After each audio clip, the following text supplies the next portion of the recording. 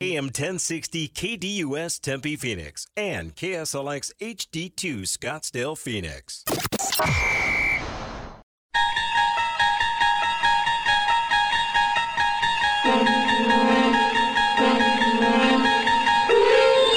It's now time to enter the Sports Zone with your host, Bob Kemp.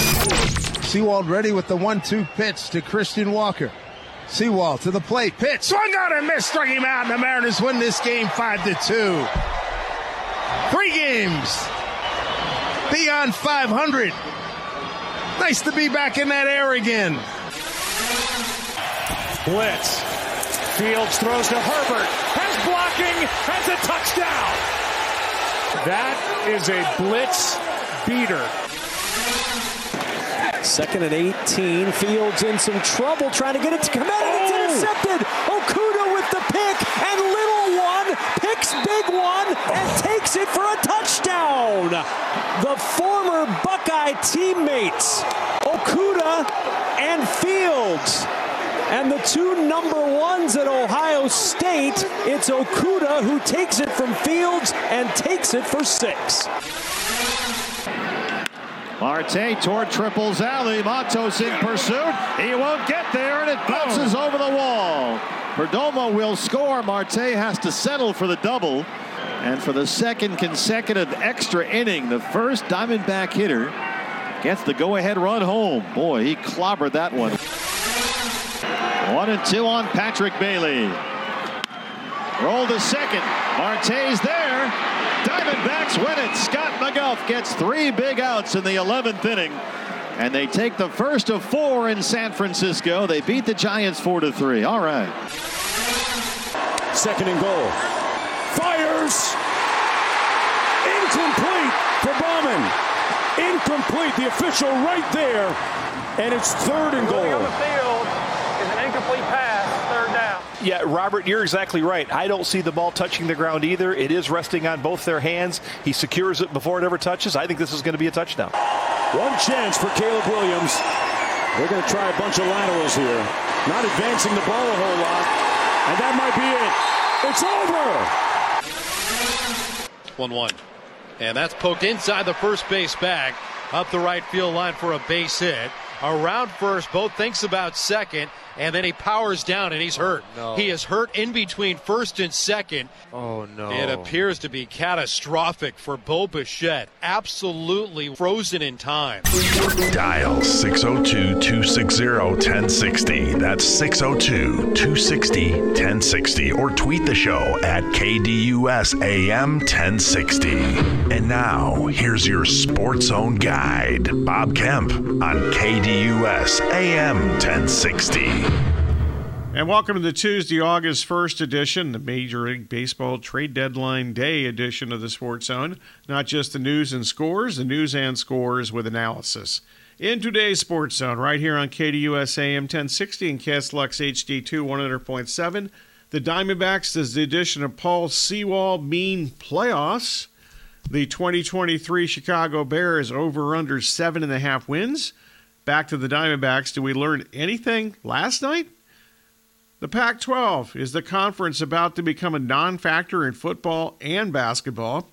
The Jays, should they be taken seriously? And what else caught your eye since our last show? Here's today's schedule lineup on the show, which is the most informative sports talk Monday through Friday. In moments, we'll have the introduction of today's pipeline. 9:15, our NFL team previews continue with the Chicago Bears. Patrick Finley of the Chicago Sun-Times scheduled to join us.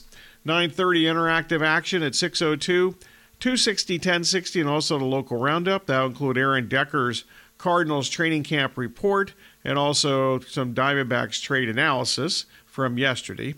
And in the final segment of the Sports Zone, it will be the National Roundup. That'll be topped by From the Scoreboard and as many MLB trade rumors as I can fit into one segment. On to the pipeline we go.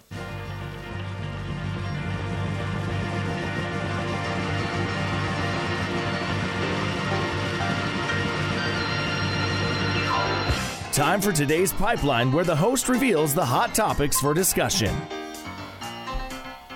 And we started the KDUS poll question at KDUS1060.com. Today's question is, did the Diamondbacks addition of relief pitcher Paul Sewald push them into the postseason? And Corey's here and has the early returns. Leading right now is no, with 75% of the vote there. Yes, at 25% on KDUS1060.com. The Diamondbacks sent outfielder Dominic Canzone, bad idea, and recently recalled infielder Josh Rojas, no big deal, and minor league infielder Ryan Bliss, no opinion, even though he hadn't done that much before this year. Anyway, they sent all that to the Mariners for Paul Sewald and his .293 earned run average. The Diamondbacks entered Monday with the 8th worst bullpen earned run average in baseball, which tells me at least how many bad bullpens there are in Major League Baseball this season. Meanwhile, today's Twitter poll question, the 2023 Chicago Bears over or under 7.5 wins. And Corey, what's going on here? Leading right here is under 7.5 wins at 62.5% of the vote. Over 7.5 at 37.5% of the vote on KDUS AM 1060 on Twitter. The 2022 Bears were 3-14, including 10 consecutive losses to end the season. That's a year in which first-year Bears general manager Ryan Poles basically gutted much of the previous inherited roster that he had. Let's put it that way. They tanked the season, and it seemed maybe, sort of, kind of worked. Meanwhile, also on the local front, or back to the local front, and back to the Diamondbacks last night in San Francisco, it was another game with little offense for both teams. Some shaky bullpen segments from the Diamondbacks, but resulted in an 11-inning victory at San Francisco. Should we take anything out of Monday's Diamondbacks win at San Francisco? The Pac-12 is scrambling. Commissioner George Kliavkoff reportedly will present a media rights deal to league members within 48 hours. This is as of yesterday, so you can all do the math on that, which likely will not be top dollar, with at least UCLA, USC, and Colorado leaving, in recent reports of at least the U of A, Oregon, and Washington maybe investigating their futures. How close is the Pac-12 becoming a non-factor in football and basketball after the 2023-24 school year? Meanwhile, spanning the globe, the Jays lost another game to a division rival. Bo Bichette, no more importantly, left with a knee injury, as you heard the highlight there, or low light at the top. Toronto is now 7-21 against American League East foes following another loss to the Orioles last night. You got to all help me out here. Why should I take the Jays seriously? I haven't all year long. Most others have. I don't get it. So help me out there. Also, in addition to all these outstanding questions and topics, what else caught your eye since our last show? That's the pipeline for today. We'll get to all these tremendous topics and much more during today's sensational radio program. Anything else on your mind falls into the general discussion category, so whether it's from the pipeline or a sports topic on your mind, 602-260-1060, or you can tweet the show at KDUSAM1060 or twitter.com/KDUSAM1060. Basically, the only rules are accuracy and objectivity. If you violate those rules, or if you're just simply bad, you will be the target of this.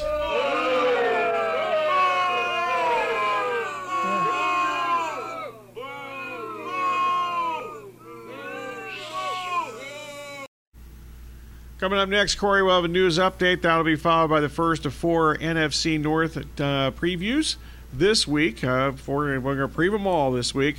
It's the NFC North this week, and we're going to start that with the Chicago Bears in the next segment. Patrick Finley of the Chicago Sun-Times scheduled to join us. Once again, at the bottom of the hour, phone call time, general discussion at 602-260-1060, plus the local roundup. That'll include Aaron Decker's Cardinals training camp report. Plus, we'll have some Diamondbacks and Giants Monday night analysis and analysis about the Diamondbacks acquiring Paul Sewald. Does that push Arizona into the playoffs, as we asked in the pipeline there earlier in this segment? You're listening to Sports Zone with Bob Kemp on KDUS AM 1060 and KSLX HD2 100.7.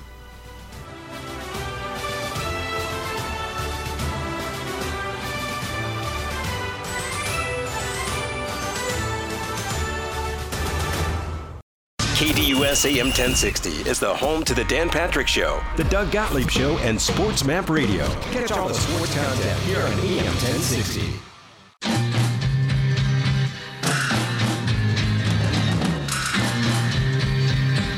Welcome back to the Sports Zone with Bob Kemp on KDUS AM 1060 and the KSLX HD2 100.7. You're home to the Dan Patrick Show, live Monday through Friday from 6 to 9 a.m.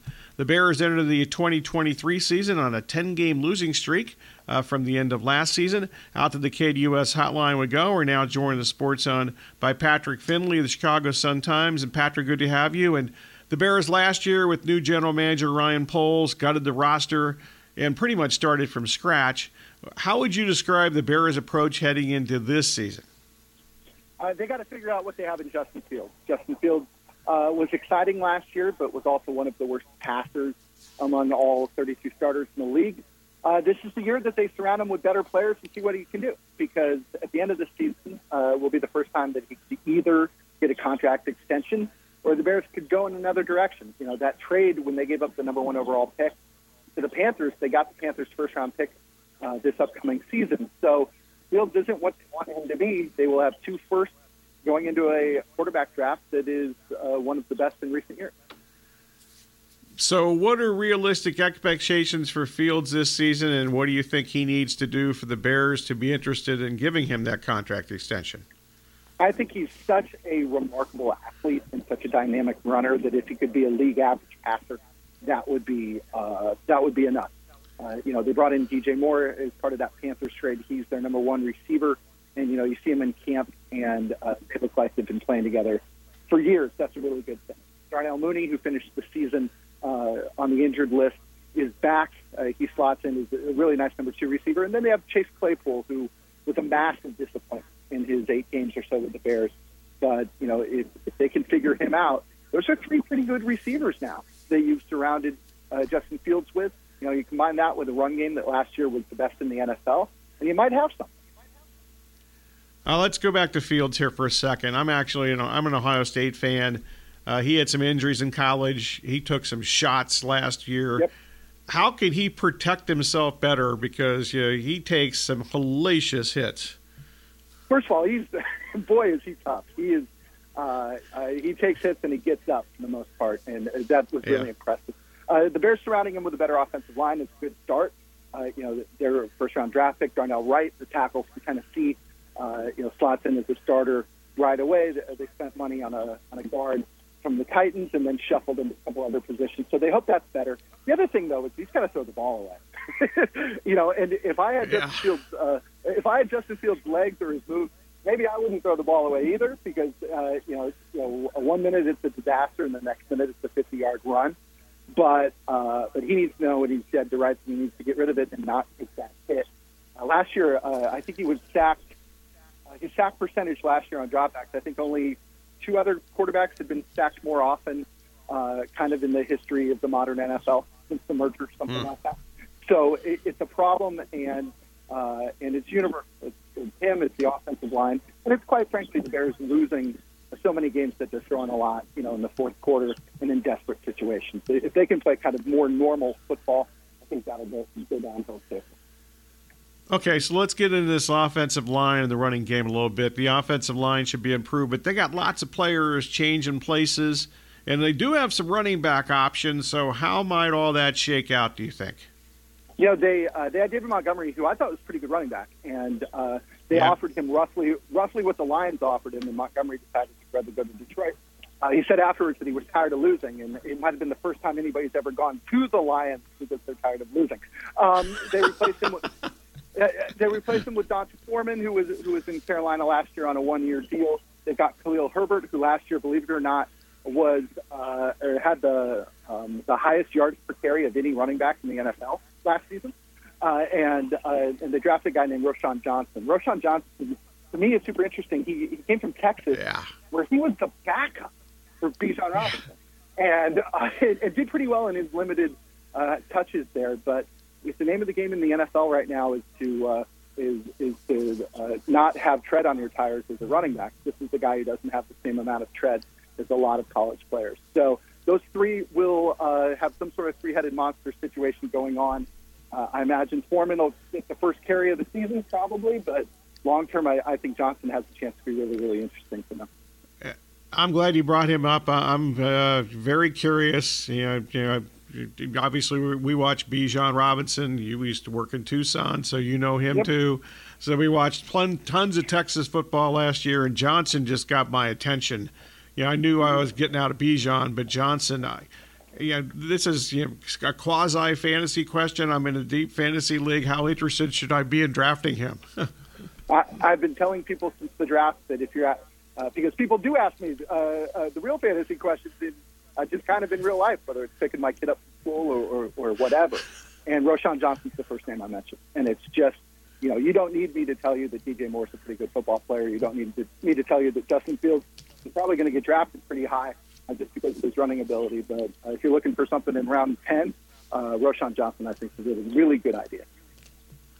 Okay, so you mentioned Moore. How much is expected out of him? What do you think he might end up doing? Just how much has he improved this offense? This is how bad the Bears' passing game has been historically. DJ Moore, through his first 5 seasons, had he played those in Chicago, he would be the all-time career receiving leader for the Bears in terms of yards. Wow! Isn't that insane? The Bears have never, as long as I'm on the topic, the Bears have never had a 4,000-yard passer ever. And I think every other team in the league has had more than one. So it's been a long 103 years here in Chicago. But I think DJ Moore, you're obviously shooting for more than 1,000 yards out of him. But what you really want from him is to be Justin Fields' security blanket. When they're in a in a got to have it situation on 3rd and 6, it's going to be DJ Moore. And I think that's really good. You look at the receivers that have been on the Bears the last couple of years, Justin has never had anybody like him. And, from a combination of reliability, size, and skill, I think that's all you wanted this offseason was to end up with a receiver like him, and the Bears found a way to do it. Darnell Mooney, he had really good connections with, but I think DJ Moore is going to get the preponderance of the targets. And the Bears, for once have receivers at the other 2 spots there that I don't think you can go doubling DJ Moore every game either. Patrick Finley, Chicago Sun-Times, currently in the Sports Zone. We previewing the Bears here. The defense was awful last season, among other things. They allowed the most points in the league, and they were historically bad for the Bears since World War II. That's a long time.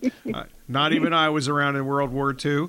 Head coach Matt Eberflus has a defensive background. How much should this 2023 defense improve? There's nowhere to go but up, right? That's correct. This is a city that really cares about defense. This is a city that cares about linebackers. And last year, here's what the Bears did. In the middle of the season, the Bears traded Roquan Smith, who was their best linebacker since Brian Urlacher, to the Ravens. And then they traded Robert Quinn. And all Quinn had done the previous season was set their single-season franchise record with 17.5 sacks. So those 2 guys got traded midseason, and it only went downhill from there. The Bears didn't win another game, and the defense just shriveled up. They have added Tremaine Edmonds, the old Bills linebacker, who is about the tallest middle linebacker any of us have ever seen. They gave him a lot of money to come be in the middle. T.J. Edwards was on that Eagles NFC Championship game field play the weak side. And so, they're set there. They've got a pretty good young defensive backfield, but, man, they cannot rush the passer. They were last in the league in sacks last season. I looked this up yesterday. I think on downs in which they did not blitz last year, I think the Bears sacked the quarterback 2% of the time, which is not good. It's the worst in the league. And they haven't brought in a whole lot of guys to actually fix that on the edge rusher side. In fact, I would not be surprised if they find one of those free agents that are still out there at some point in the next couple of weeks. Right now they have DeMarcus Walker, who had 7 sacks with the Titans last year at one edge spot. And, the other edge spot is some combination of Travis Gibson and Dominique Robinson. Those 2 guys last year, after week 2, combined for 1 sack over something like 1,100 snaps between the 2 of them. So it's a major problem, and the Bears, I don't think, are going to be able to fix it this season, but it's got to be better than it was last year. I'm not good at math, but 1 sack over 1,100 snaps, that's not a good ratio. I'm pretty sure about that. Yes, less than ideal, absolutely. Good point. Okay, you mentioned adding Edmonds and also Edwards. How much can they turn things around on this defense? Part of the reason that they traded Roquan Smith was that Matt Eberflus said that he didn't have the kind of ball production that he would like. Now, Roquan goes to the Ravens, and the Ravens give him $100 million as an extension, and we can sit here and have a long conversation over who would you trust more in identifying the star. The Ravens defense, which has been good for 20 years, or the Bears. So they signed Edmonds. I think Edmonds is a really good player, but Edmonds has less ball production than Roquan. So it's really circuitous logic there. But their hope is kind of in the modern football. The way everybody's playing now is having somebody with the height and length in the middle of the field is going to close down those passing lanes in a way that would make the Bears unique. And we'll see whether that works. We'll see whether that happens. I really do think they're going to be only as good as their defensive line. And one thing they did do is they drafted defensive tackles in the second and the third round in an attempt to try to kind of dent the pocket from the middle as opposed to the outside. That'll help Edmonds, but I don't think they're going to turn him into a takeaway machine right away. Which is interesting because you mentioned, Matt Eberflus and his defensive background. He was the Colts defensive coordinator for 4 years before coming to Chicago, and that's what he was able to do. He was able to turn, a bunch of players, Darius Leonard, Shaq Leonard, into takeaway machines, and that didn't happen last year with the Bears, but he was given a pretty lousy roster to work with. Okay, there's some talent in the secondary, certainly, including safeties Eddie Jackson, Joquan Brisker. How good's the secondary? How good can that be if they get some kind of pass rush?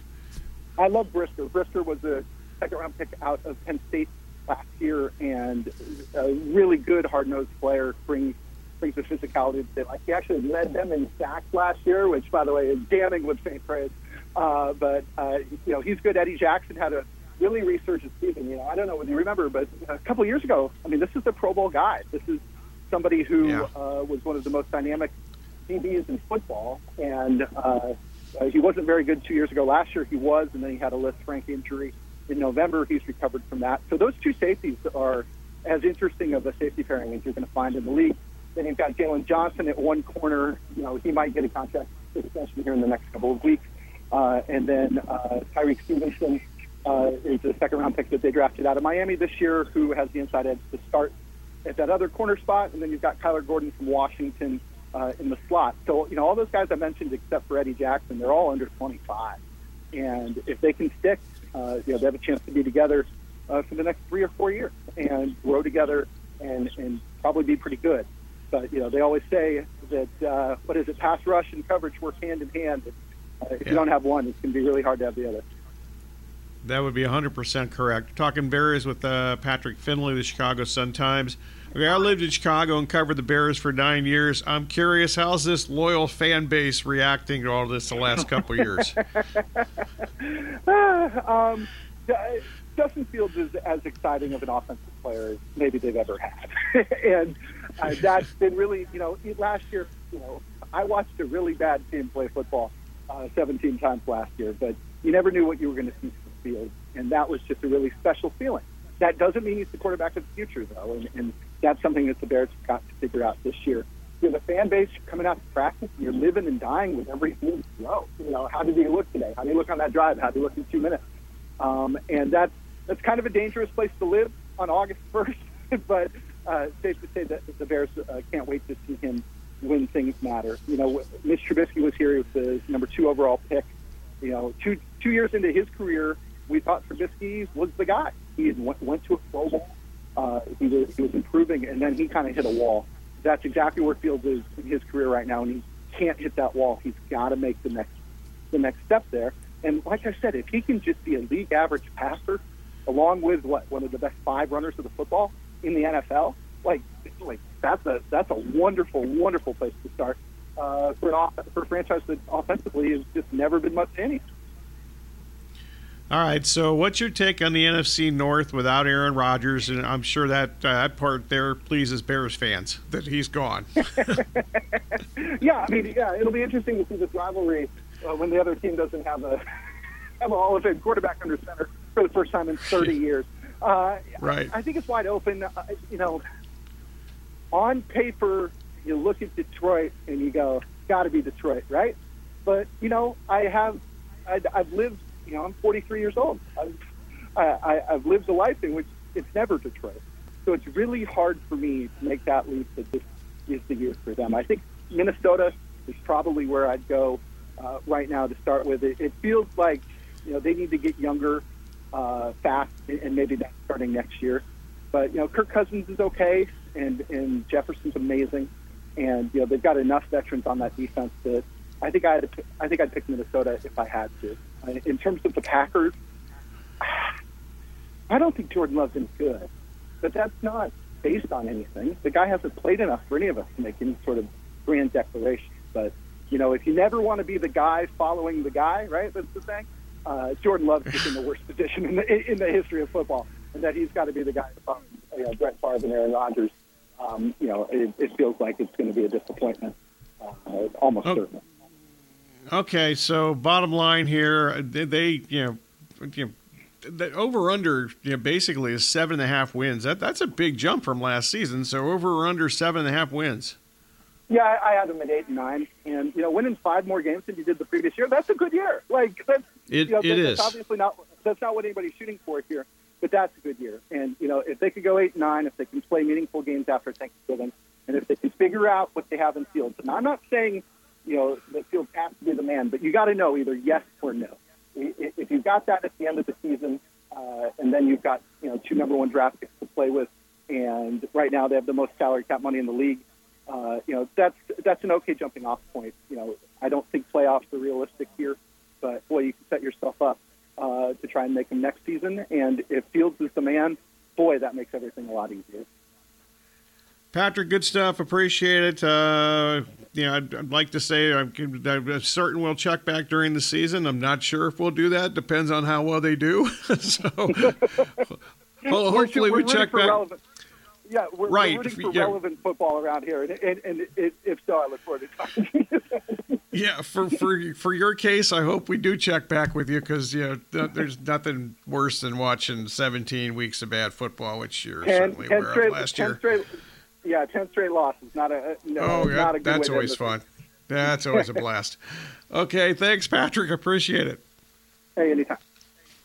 Patrick Finley, the Chicago Sun-Times. We'll continue our NFC North previews this week. Tomorrow it is the Packers at 10:15. In this segment on Thursday, it's the Lions. In this segment on Friday, it's the Minnesota Vikings. Real quick, some schedule analysis here. Not a lot, quite frankly. They do play 4 out of 5 games on the road from October 29th through December the 10th. That's never a good thing. 4 out of 5 on the road, and those games are at the Chargers, at the Saints, home against Carolina, then at Detroit and at Minnesota. And then the last 5 games are likely cold weather games. Obviously, the people are used to that in Chicago, but they play at home against Detroit. Then they go to Cleveland. They play at home against Arizona. They play at home against Atlanta, and then they go to Green Bay. So that's just some of the pockets of the schedule there for the Bears. All right, coming up in the next segment, it'll be phone call time. If you want to jump aboard, you have to hustle up on that part. 602-260-1060. And also get to today's local roundup. That will include Aaron Decker's training camp report from the Cardinals. And we'll get in a little bit. Their Cardinals had a couple of, more than a couple, but 2 people that I'm going to center on from yesterday's press conferences. Our new offensive coordinator, Drew Petzing, and also Colt McCoy, the starting quarterback for at least the start of the season. A little bit of the Diamondbacks trade from yesterday, and also a little bit from the Diamondbacks from last night. Also, stay tuned. Final segment of the hour. Last national roundup before the trade deadline, so we'll get in as much as we can before the trade deadline at 3 p.m. Today, Arizona time. You're listening to Sports Zone with Bob Kemp on KDUS AM 1060 and KSLX HD2 100.7.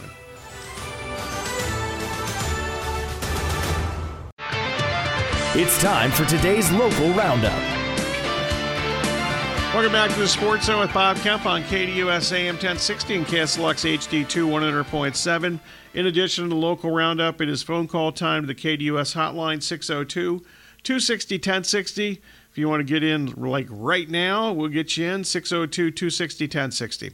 All right, the Cardinals training camp continues at State Farm Stadium. Monday was not the first day of pads as previously expected.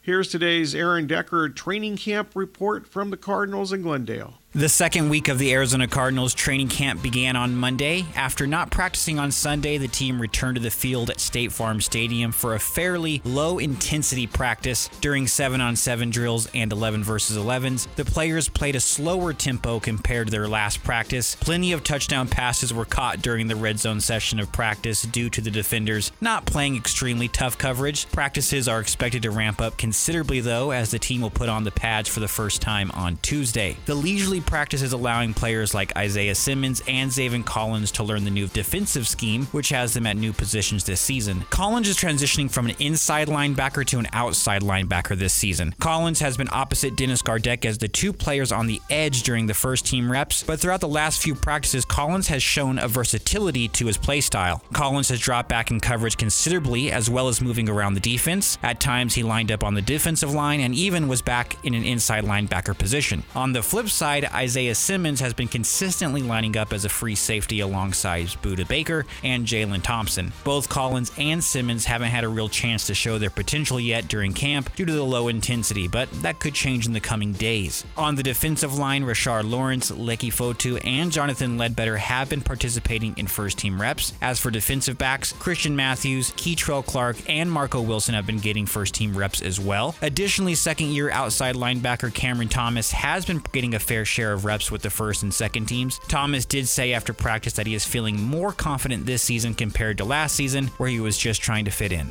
The Cardinals did seem to avoid injuries on Monday, but I'll be sure to give any updates on tomorrow's training camp notebook. I'm Aaron Decker from the Arizona Cardinals training camp. All right, thanks, Aaron. And Drew Petzing and also Colt McCoy amongst the folks that talked to the Cardinals media yesterday. I'm going to save those comments until tomorrow when I have a little more time. Also, I want to get to Matt in Phoenix. Hi, Matt. What's going on?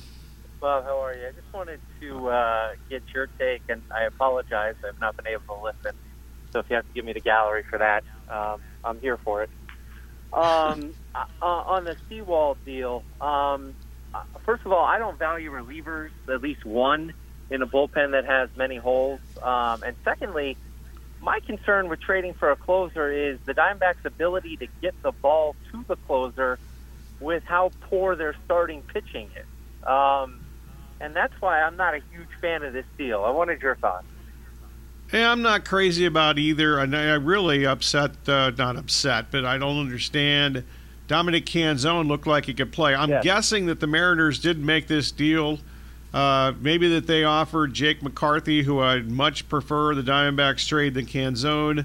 And maybe DePoto said, no, we need Canzone.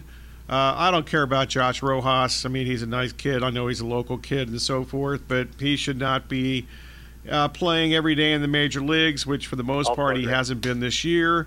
And this Ryan Bliss guy was pretty much nothing until this year when he got hot. And he's like a 5'6" shortstop or something. So, whatever. So there's that. I'm actually – they just can't score runs. And they really their offense has been atrocious for the most part since July the 1st. When I wish I don't have the runs per game for the month of July, but – especially if you throw out the one game in Atlanta, it is pretty nil. I totally agree. Lastly, would you trade Verlander if you're the Mets, and do you think he gets moved, and if so, where? And I'll hang up and listen. I appreciate your time, as always, Bob. Okay, the Verlander thing, it's kind of all over the board this morning in the last 24 hours. I would definitely trade him if I'm the Mets. If you're going to go this far, you might as well continue. They're not going to be – if they have Verlander next year – they're not going to be, how good are they going to be? So get what you can for him now. It appears there are several teams in here, including the Dodgers. Just scrolling down here to check my notes because this changed like every 20 minutes this morning. The Astros are being mentioned, obviously going back, and he's very fond and gets along with the owner, even though he left there via free agency to go to the Mets. I heard the Orioles mentioned this morning on the MLB Network, and also the Braves are mentioned as a possibility. I wonder if the Braves were just being mentioned to get their name in there, and maybe that might have been that might be. I'm not saying it is, but that just kind of I wonder whether that's just a leak from New York, to try to get some better offers from other teams. And he obviously has to agree to a trade because he has a no-trade clause. Okay, a little bit from the Diamondbacks from last night. I don't think we really learned anything last night, quite frankly. They won 4-3 in 11 innings in San Francisco. Ketel Marte delivered the eventual game-winning hit, and Scott McGough got the save. The previous inning, Kevin Ginkel blew a save opportunity, allowed a run and 2 walks and a wild pitch. The Diamondbacks, through 9 innings last night, had 2 runs on 3 hits. Personnel-wise, the Giants, by the way, Mike Yastrzemski goes on the injured list with a hamstring injury. The Giants did acquire former Diamondback A.J. Pollock, who was with the Mariners. He was on the Mariners injured list. He's been awful this season. When healthy, he's hit 173, Pollock has, in 127 at-bats. So if maybe they can get something out of him, they got to get him healthy first. Like I said, he's been on the injured list. Tonight, Game 2 of the 4-game series at San Francisco. Zach Gallen, 11-5 with a .336 earned run average against Alex Cobb, who's 6-3 with a .297 earned run average. Gallen's second in the National League of wins with 11. He is also 6th with 143 strikeouts. And 8th with a .336, that .336 earned run average that I mentioned. In his last 6 starts against the Giants, the team is 3-3. Gallen is 2-1 with a .305 earned run average with 13 earned runs and 38 in the third innings. Opponents, the Giants hitting only .199 in those 6 starts off of Gallen. The whip is .094. That's very good. He has 9 walks and 41 strikeouts in those 38 in the third innings in his last 6 starts against the Giants. So as far as the standings go, the Dodgers didn't play last night or yesterday or at any point yesterday. They did not play. They have 45 losses. The Giants sitting at 49. The Diamondbacks at 50. As far as the wild card race, the division leaders right now are Atlanta, Cincinnati, and Los Angeles. The teams right now in the wild card, the Giants and the Phillies, both at 49 losses. And then the Diamondbacks and the Marlins are tied for 50 losses. Actually, the Marlins, Brewers, and Diamondbacks, they all have 50 losses. I have no idea how a 3-way tiebreaker would work out for the last playoff spot, but that's where they stand right now. All right, that's it for this segment. Coming up next, it will be the National Roundup as we give you one final sweep of what we've heard before the trade deadline, which is 3 o'clock today, Arizona time. Seems to me this has been 1 o'clock over the years, but it's 3 o'clock today. I just double-checked that in the last couple hours here. I heard that yesterday for the first time. Well, maybe I heard it before and just forgot it, but whatever. We'll get to as much as we can in that next segment as we wrap up the 1 hour Sports Zone today. We'll be back for 3 full hours of local morning programming tomorrow. Plenty of post-trade deadline analysis, I'm sure. That'll be the Sports Zone in this hour tomorrow. And then, of course, it's the return of the Extra Point, hosted by Kayla from 10 to noon. Right here on KDUS AM 1060 and KSLX HD2, we tried to say, 100.7.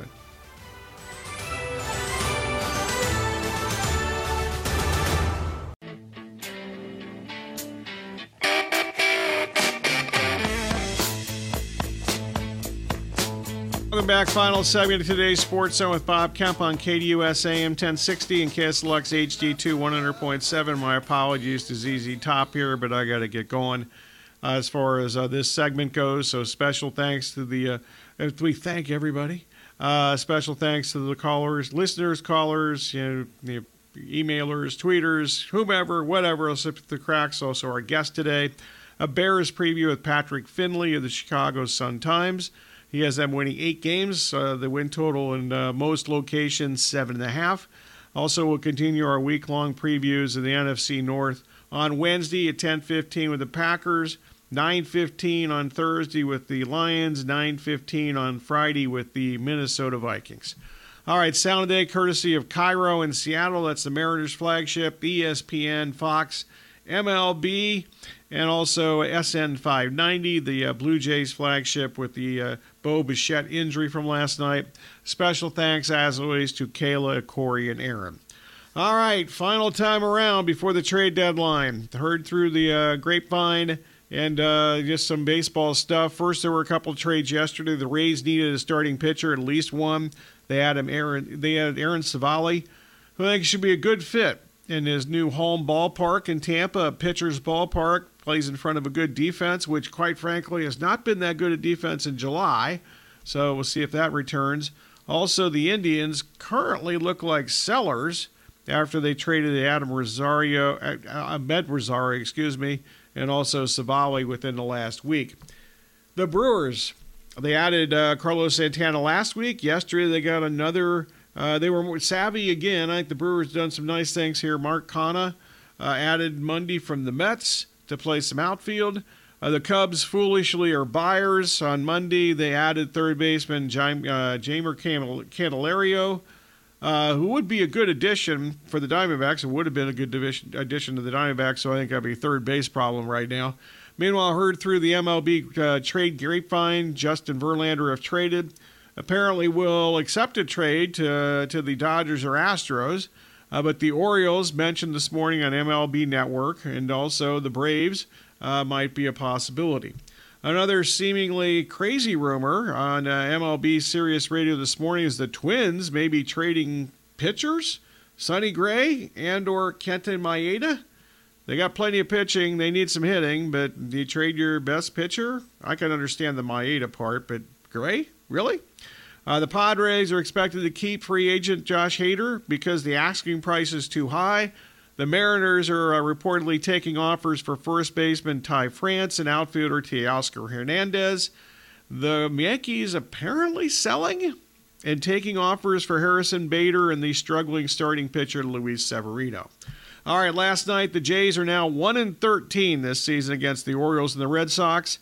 That's not good in a lot of ways, but now they play all 7 games this week against the Orioles and Red Sox. Last night, Austin Haves made a leaping catch in the 9th inning and Whit Merrifield's line drive, and the Orioles remained unbeaten in Toronto this season. They beat the Jays 4-2. Bo Bichette left with a right knee injury, sustained running from first to second base. Also, Gunnar Henderson homers again for Baltimore. They swept the first game, 3-game series at Toronto back in May, so they're now undefeated in Toronto this season. All right, in a key wild card matchup last night, the Phillies beat the Marlins. Former Diamondback Taijuan Walker, 6 innings. He became the first pitcher in the major leagues this season, Taijuan Walker, with 12 wins. If you had that in some kind of prop bet, you're a rich man. The Phillies beat the Marlins 4-2. Opener of their 4-game series in Miami. Walker now 12-4. He allowed 2 runs, 6 hits, struck out 4, and he won his 8th consecutive decision. Alex Boehm double, singled, and had 2 walks for the Phillies, who moved a half game ahead of the Marlins for the 3rd NL wildcard spot. Meanwhile, the Cubs back at 500, and they're doing the wrong thing today if they're not sellers.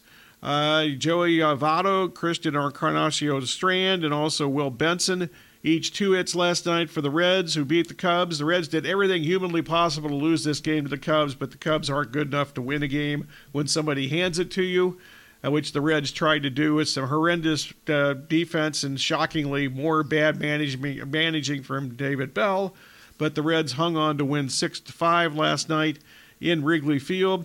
The Reds now 4-3 on their 10-game road trip. They're 4-3 at this point. They have a 1.5-game lead now in the division over Milwaukee. Meanwhile, the Rays beat the fading Yankees. Tyler Glasnow, 7 splendid innings. The Tampa Bay Rays hit 4 home runs off of emergency Yankees starter Johnny Brito. And the Rays win that game 5-1 against the Yankees at Yankee Stadium yesterday. Meanwhile, also is Brandon Lau had a 2-run home run in the first inning. Franco solo shot in the 3rd, and Isaac Paredes and also Josh Lowe went back-to-back in the 4th inning. A couple other quick notes here from the NFL. The Broncos, a really bad day on Monday. Wide receiver Tim Patrick, he's out for the season.